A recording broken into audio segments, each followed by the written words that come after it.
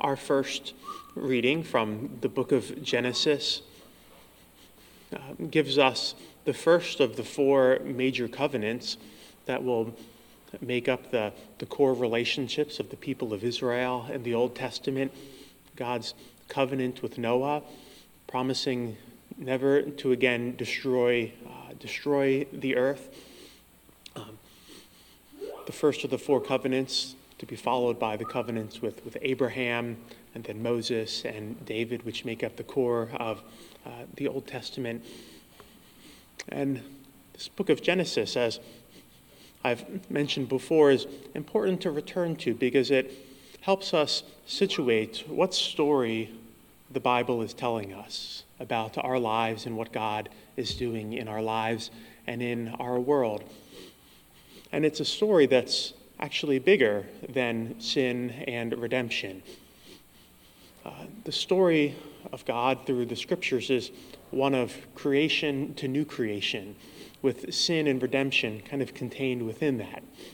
And we see this working through the book of Genesis, and in particular the covenant with Noah, so that the grander narrative or story of the scriptures is creation to sin to redemption to new creation.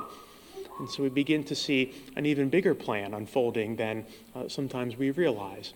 God's will to bring about the renewal of heaven and earth and to restore our human condition as caretakers and cultivators, God's representatives before all of creation. It can be important for the way even that we share our faith and tell the story of what we're looking forward to, so that the ultimate destiny that we're looking forward to is not one about the destruction and the abandonment of this earth, so that we can finally leave earth behind and go to heaven.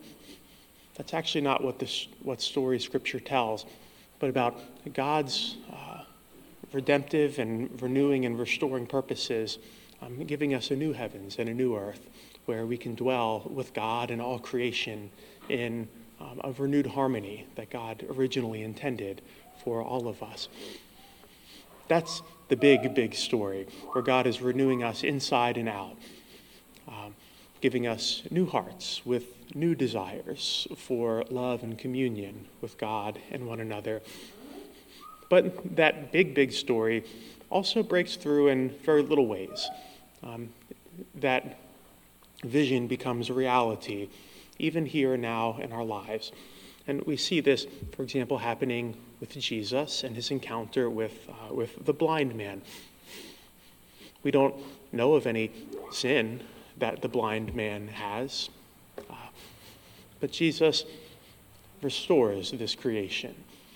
Jesus wants to bring about a renewal of this man who's been suffering this. So we see God's plan and purpose for new creation happening even in this blind man here in today's gospel. The kingdom of God touches this man, and he's healed, he's restored. Where do we see, or where are we taking part in God's renewal efforts in our world today? Which of my own sinful desires needs to be touched by God's mercy and grace? Where can I be about God's plan of bringing restoration and renewal in my relationships? Who's the person that God is maybe calling me to touch today with a healing word, with a healing action?